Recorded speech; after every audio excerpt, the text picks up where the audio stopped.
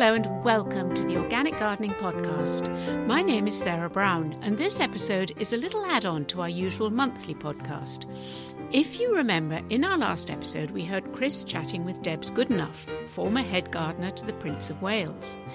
Debs is a lifelong organic grower and has had many years working in formal public and royal gardens.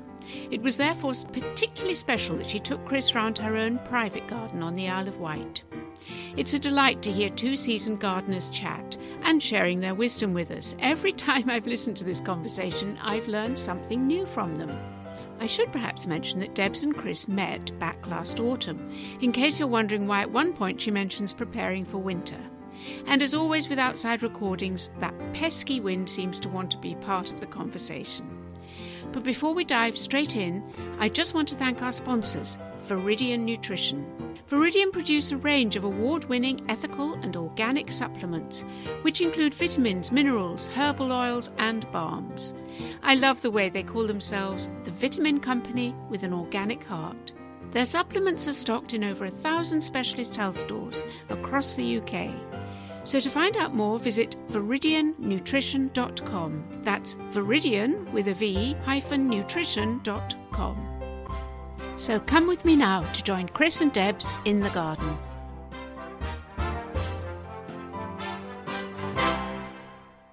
We're here on the Isle of Wight, but we've got a north-facing garden. Right. And so it does have its limitation. When we were looking at the property, we couldn't afford it because it was outside our price bracket, but the price dropped because it was being overlooked by a whole series of new built houses behind it. And so the price dropped to where we could just about afford it. Yeah. And we came in and planted trees. And so you can see our trees. Are they hornbeams, are they? Or? Oh, wow. These are... right, I'm just going to walk through this two lovely olive trees, which are very beautiful there. And then, so you've pleached them, haven't you? We started off by just planting them as standards. And we let them grow. And that was silly, Chris, because they basically grew. The Isle of Wight is a lovely growing area. And they just put up they got up to be about 40 feet high. And because you can see that we actually have them nicely shaped now. So it's an incredible bit of pruning. Yeah. So we took one side off one year and we cut it right almost back to the main trunk. And then we took the other side off the following year. And then the third year, we took the tops out. And that's made a really substantial stilt hedge, I would call it. But what it has done, because we let them grow up as trees, they put on really substantial trunks. Yeah, they've got thick girths on them, haven't they? They really have. It's really worked very, very well. And also, you're north facing, that's a superb way of just cutting the wind speed down in the garden. It has. What's nice is that you can't see the houses behind us. They have lovely autumn colour. They keep their leaves virtually I'm a big hornbeam fan. I love hornbeams, yeah. And then we've underplanted with box and yew. And so it's quite a a little bit of formality. Yeah. It's wonderful because if you notice, we've got bird boxes, but we've also got squirrel boxes. Here we encourage squirrels. Right. Well, you know what? That's very rare you'll hear a gardener say that. So do you think by encouraging the squirrels you're taking, they're not feeding on other things? Are they causing less damage or? Well, no, it's red squirrels here on the island. Oh, of course. Wow. We didn't have red squirrels when we first came, but there was only 6 trees in the garden when we first bought the property. Yeah. And we've got to have 30, 40 now. It's given them the protection to actually come in. And so they run around along the hedge now and come all the way into the courtyard. Wow. So you've created a habitat and you've also created somewhere where they feel safe. That's and right. they also get a bit of grub into the bargain too, yeah. And we planted hazel because they love the hazel. So we've got that along the stream side. And will they come for the hazelnuts and stuff? Is that what they're... Yeah. And so they'll do that and then we feed them peanuts. They love that. So I'm looking at pottage bench. Well, this is your nerve centre in a way then. Seedlings everywhere. So what goes on here? It's just such a nice space to be in. And I stick my earplugs in, listen to organic gardening podcasts. You'll be our favourite guest now. You said that. And it's just a case of I can just escape. And also the thing is, figured out how we're going to put a set of cold frames here. So we've actually got an upright set of cold frames that we had just built into where our oil tank used to be. They're very beautiful, aren't they? I like wood. It just does take me back home because they're cedar. And it's just a case of I can just tuck everything in here. So you've put some coleus to bed here, some begonias, so they're going to overwinter in there. Well, they're staying here. It's a halfway house until I have to actually bring them in the house. But it's all the sort of cuttings that I've done. I'm just looking at that. So you've got rosemary cuttings here. Yeah. Oh, that's a special rosemary. Is it? Tell me about that special rosemary. That's one that was growing at Ventnor Botanic Gardens, and it was raised by Sir Harold Hillier, and it's one that's called Sheila Dore. And it was named after the superintendent's wife at Ventnor, and it's the most wonderful blue, and it's been sort of lost in cultivation, so I need to get that. That's quite special. Is that a little hill cutting, is it, or something? Or yes, and I've got something that I'm going to show you on propagation, which my husband Simon ran the temperate nurseries at Kew, yes. And he always talked about dew points. Have you ever seen a dew point cat? No, go on then, tell me about that. Really quite expensive to buy brand new, and I said, well, I wonder if they'll ever be on eBay. And I looked, I said, we got it for sort of half price, and it's just the most amazing bit of kit, which I will show you, because you can tuck it away in your garage. It's all set up. So this is it's like a mist unit, basically. Is it different from a mist unit? It basically has a set of lights. It has a water bath, like an aquarium. So there's like a reservoir in it. A reservoir of water, and then it's just a closed case. See, almost like a cold frame, same structure as a cold frame with a reservoir, a heated base, I take it. That's right. Yep. And it uses low energy. It's tucked away in the cold garage, and you're not supposed to put it in a greenhouse. But the nice thing is I can just close it up, fill it up with cuttings. Seed is, you can use it for seed raised well, but cuttings work really, really well. And it's just a nice, humid environment. Wow. And I put roots on things I've never put roots on before. Really? Yeah. And the thing is, I can walk away for it from 2 to 3 weeks. And because of the reservoir, it's keeping the reservoir of water, and it just keeps everything humid.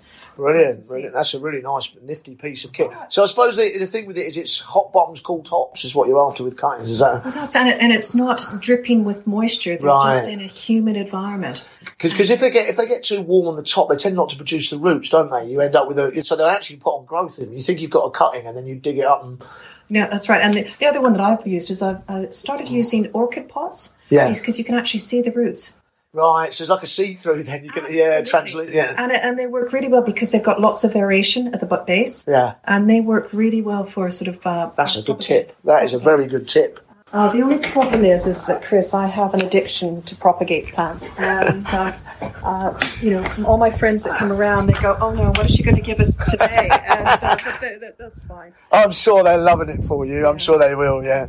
So I'm just looking here, yeah, I'll just describe quickly because there's loads of seed trays, cell trays. You really are on the march with the propagation, aren't you? And this is stuff growing on behind us here. Yeah. And I either have plants that are sort of earmarked for our two sons have got gardens that are just in development. We take care of the community, sort of some community space. Right. So I've got things that I'm growing on for there. And they've often sort of said, is there something, you can do for this area? And we go, just leave it with us. And so we make sure we tidy it up, and then we're planting things up, and, cost is nothing in that. You're like the practical application. I mean, someone said, oh, you should sell plants. And I'm thinking, no, I want to give plants away. I want to give, and then, you know what that's like, Chris. It's very satisfying to, especially when you're dealing with, if you're doing the woody stuff, the shrubs, the trees, because you know that's going to be there for a long time in many ways. It's not transitionary in any way. There's quite a permanence to it, isn't there? And there's a lot of plants that have been given to me, and so you propagate them, and they've got that sort of sentimentality from the person that's given them to you, and then you can move them on, and you know that they're going to survive and last, and brilliant. Be out there. Another little tip is that we often always boil too much in the kettle, so I make myself a cup of tea, and if there's a little bit left over, I come and pour it on the sort of patio where I don't want weeds, and so I'm sort of using hot water. Right, to not, you don't need to go out and buy chemicals when you can just use what's left in the kettle, basically. That's right. And actually, for the most part, it's beautiful. Yeah, it's a very, very rustic-looking patio, weed-free as far as I can see. It suits the building beautifully. This is my little veg patch. I was going to say, I see the edibles here. We've got some asparagus. That looks pretty healthy. It's doing all right there.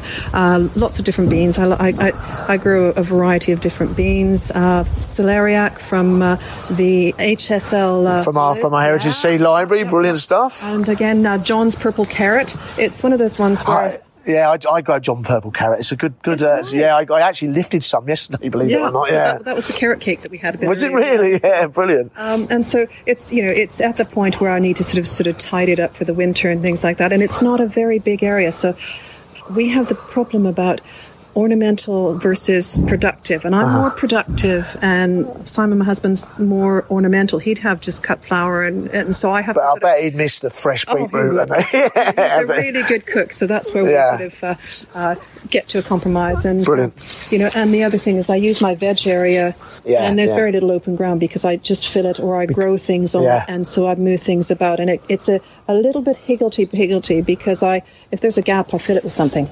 and it may not be a crop, it might be just a plant. But I like that kind of potage effect, isn't it? That kind of mixed site again. It works. Lots of fruit trees. We've got plums and gages, and I think we've got 10 different apples.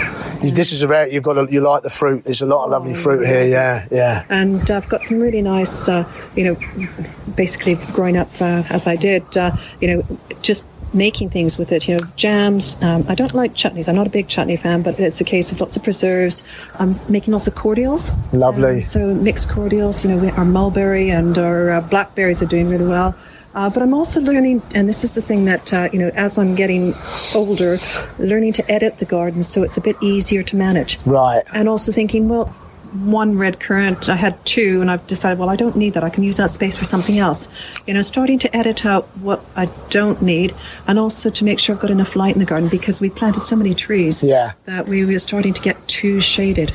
Yeah, so sure. It's a case of, I think you can see our plums. We have taken You've taken the crowns back. And you need to be a little bit brutal sometimes, I suppose. Absolutely. And you've got to make sure you get the timing right. So it was a case of before the end of September, I've got all my plums and gages pruned down hard. And you can say, they cause problems if you prune them too late in the season. Well, with silverleaf. And I think you, as gardeners, someone was saying, you know how to do everything. Well, no, we've made the mistake. I've killed a plum by pruning it the wrong time. And, silverleaf is not it might look pretty, but only for a little while. I love the expression, gardening expression, wisdom is born from error. And, I think we've all got a catalogue of errors that we've done, haven't we? There's a lovely set of espaliers that had been started here, and it's a wonderful sort of framework for that sort of terrace that we've got there. It's beautiful. They're beautiful plants. Very, very big. They're a few years old, aren't they? They've got to be probably 30 years old. So those 2 trees were here, and they just needed to be sort of given a bit of TLC. Yes, so they've been restored and brought back to health. Is there any tips you'd give for that? Do you mulch them regularly, or do you do any feeding? Well, they get the regular mulching, but it's also here that I need to spur prune them more often, because sometimes, we want to encourage more and more, and actually they're fruiting too well, and the fruit's getting too small, so I actually need to reduce the spurs on them and keep them sort of more in check, because they're very happy where they are, and we've got a lot of natural sort of spring lines through us, so they get good moisture here, and so they're growing extremely well. Because look, I summer prune these, and look how much extension. That's a good foot and a half, isn't it? At least half a metre. And so basically you're not just spurring them late winter, you're spurring them again in the summer as well. That's right. And it's a case of they are very happy. Got your leaf mould in there. What we do is all the hedging that we had, we just throw it on the lawn and we chop it up with the mower. Right, and that goes in that. So I imagine that breaks down. That's a mixture of leaf and clippings. That must break down quite quickly. It does break down reasonably well, but I'm kind of too sort of impatient. And so once I've got the veg area clear, usually around about January, I throw it on there, and it will break down the final amount over the season, and it keeps that sort of ground warm, so that when I'm actually sowing into it, you've already got warm soil. I've got warm soil. Very clever. And I often turn these once and make sure they've got lids on them where I can. Look at the worms. That's lovely. It's absolutely full of worms, isn't it? That's just crazy. And that's a beautiful. I'm scared to put the lid on because they're all in the lid. I'll leave that open. Oh, look at them in the lid. They're everywhere. Oh, my goodness. Well, that's a healthy compost bin. And I love the smell of that. Is a very nice, it's healthy when you can get that smell from it. When we replaced our carpets just recently, I made sure I recycled as much of the carpet as I can and made lids for my compost area. So you got your big tub, and then you've got your your leaf and cuttings, and then you've got that cut out carpet keeping it sealed in, basically. That's right. And sometimes, if it's been dry, just take the lids off so that they get rain on Yes, them. This is where we have a badger that comes through here, and I kept finding that the carpet kept getting thrown back, and I was thinking, what's doing that? There are big rats around here, and then I realised it's the badger was having it. And it's a case of that's how it is. Do you remember at Kew, because they gnaw at the edges of the paths, don't they, to get the beetle larvae and stuff, and because you are creating a little habitat for them, aren't you? And I can show you the badger latrines we have. That they're very neat about everything. This is very beautiful. I mean, you've obviously got. I mean, there's got some lovely hydrangeas and Philadelphus here, and so you're obviously quite keen on your shrubs. Very keen on my shrubs, and there's some lovely people in the Woody Plant Committee, and I've had such wonderful advice from them, and how to grow hydrangeas. And Morris Foster, who is a wonderful hydrangea grower, I was saying, well, how do you choose which ones? He said, well, you choose hydrangeas for the size that you want them to be, and then you don't have to do so much pruning. So if you want a space to fill that's 3 foot high, you hit them back to that. You choose a hydrangea that only grows to 3 feet. Yeah, okay. It makes so much sense. And if you want something that's big, you get a big hydrangea, and then you don't have to prune them so often. So if you just do that little bit of research, then you find that you've got a more manageable garden, basically. Absolutely. And it's all this. We all sort of jump in and just get, that looks nice, I'll get that. But we really do need to. I just think, a little bit of homework, which doesn't take that long, or to seek a bit of advice is always quite a good thing to do. Now, lovely. Look at this. Do you recognise that? This looks like a bay of some sort, is it? Wow, that's got a very thin lanceolate leaf, and it's a bay, is it? A laurel? Wow, I've never seen that before. It's one that angustifolia, and it's just such a wonderful one. It's great, and it clips really nicely. But it's one of those ones that people go, I think that's a bay. That's incredible. I've never seen anything like it. So it's a really heavily cloaked tree as well, isn't it? It's a lovely thick crown on it. Oh, it's really nice. It's the amount of bird cover that we have in the garden, which is just fabulous. And that's one thing that I don't know my birds that well, and I'm trying to learn. And His Royal Highness was. He's a bit of an expert on it. But just to give the cover, and that was the thing that he always wanted, lots of planting around the house so that there was more. That's why he's got a lot of climbers on the building, Highgrove, and he's quite cloaked that building. And that garden's not a garden without the song of a bird, is it? It just doesn't. So you give them as much cover as possible. I must admit, I like the way the magnolia, the two contrasts, the two foliage. It's very nice. Nice is we've planted all the hedges we've put in. There's a touch of Highgrove here, isn't there, with the undulating topiary. Really? Yeah, I can see an influence there. Yeah. Actually, it gets to be a little bit addictive, clipping things, and I try not to do. It's very therapeutic, isn't it? It is. It's very, very puts your mind at peace totally. Yeah. And this is a yew hedge, and it's undulating. It's very nicely shaped. Yeah, but we also have. You've got malice apple trees coming through the yew hedge, which are all in fruit at the moment, and that's very beautiful. Makes it really difficult to get the head. You can't go mad round it. You have to be, it's a secretary's job, or at least some sheep shears, I expect. Yeah. But it's one of those ones that in time we probably will take out one or two of the apples and just go. We've got to be realistic about how much we can do. Very beautiful. Look at this. And this, you're going for it here. This has got a bit more exotic down here. Well, when we bought the property, we thought that there was a stream beside it because it's called Sheepwash Cottage. And it goes down to an actual sheep wash, which was actively being used back in 1955 because our neighbour across the road said, oh, yes, as a school kid, we used to come and watch them dip the sheep. So we had a digger on site and we dug out the stream. It's just stunning. And that's got a real feel of a botanic garden to me. Well. It really has, just like a lot of large shrubs.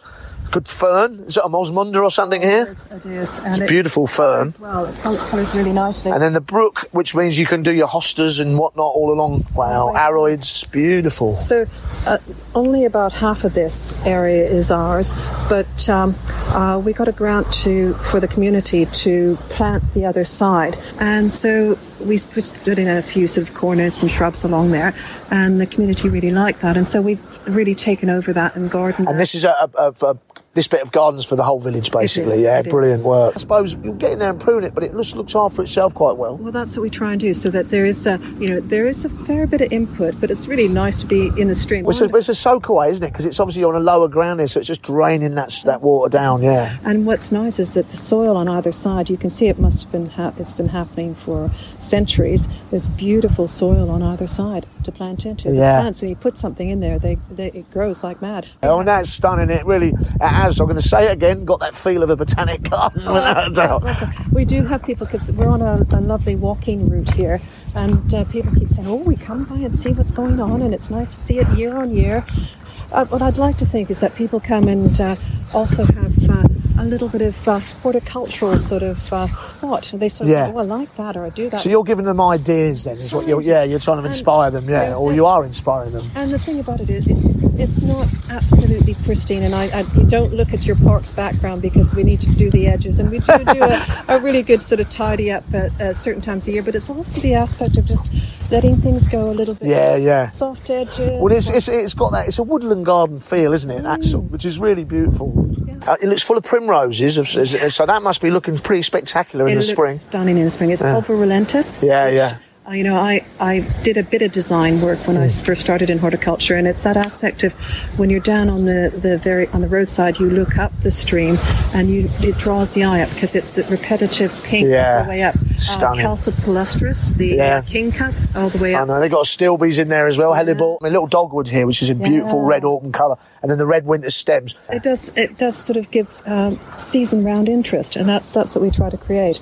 And we've thrown a few apple trees along the edge, so that on the green side there is fruit for people to pick. So people just come along and help themselves, Another compost heap. Here we go. So this is what you were saying about having satellites of composts production around the garden, which makes absolute sense now. Look. That's fresh. And then you've got this beautiful loam here, Isn't that wonderful? It's that lovely chocolatey sort of crumbly. And that's only a year. And you can see it. You've just got some in your hand and you pull it, you can see it, sticky brown soil. So that's actually going to your propagation as well. That's right. Yeah. So we're going through a gap in the hedge. And, wow.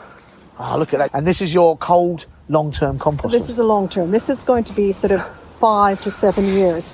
And we've been probably composting here for that period of time. And you can see it's got everything that we don't want to have in the garden. So it's where my celandine comes. Yes. Bindweed. Yep. Mare's tails. Anything that you think, oh, that's not really good, or a little bit of the woody stuff. But it's this is on the parish ground. So it's not in anyone's way, and it's going to serve a real purpose, isn't it? It's a huge habitat pile. Yeah, massive, Absolutely huge. And then at some point, we can actually start digging into it. Yeah. Okay. This is a long term, but it's probably 2 This is broken up, isn't it? Yeah. This has been chopped up more finely, and it's going to decompose quicker, yeah? That's right. And where we're standing, we dug out. And a lot of the compost that came out of here has gone back into the garden along the stream side. You can feel how soft it is. Yeah. What we'll do is we'll turn this once, probably sometime next year. Right. And that will give us, it will sort of have that opportunity to sort of break down a bit more. Yeah, perfect. But the other thing that I always use is in between the veg bed, I put my grass clippings, I put some of my compost directly just onto the ground. So you're just using it as a mulch as you go as well, That works really well. Like grass clippings can, for our lawns, they're not all grass. It's got clover, it's got all sorts, but it really does make a nice clean path between your veg. That was something my mum always used to do, right? And it worked really well. And then at the end of the year, it's just sort of it goes back into the ground. Direct mulching, then, really, yeah. Really, really good. I've got so many people say, "Well, what are you creating on this topiary piece?" And I kind of go, "Well, I think it's just Deb's whimsy." Why not? Yeah. It's sort of what I decide it's going to be that day. I'll start clipping and I'll go. Yeah. It's looking very, very. It looks regal. Let's call it that. I laugh because it was in a nursery and it was almost a dead stick. So you've rescued it as well. I did, and don't we all do that? Yeah. I said, "Well, how much for this one?" They said, "Just take it away, please." The family always just said, "Oh, Mum, what are you going to do? That's not going to work." Yeah. Well, it's an art form in its own right, isn't it? It can only go that high because that's as far as. Otherwise, you'd be on the ladder again.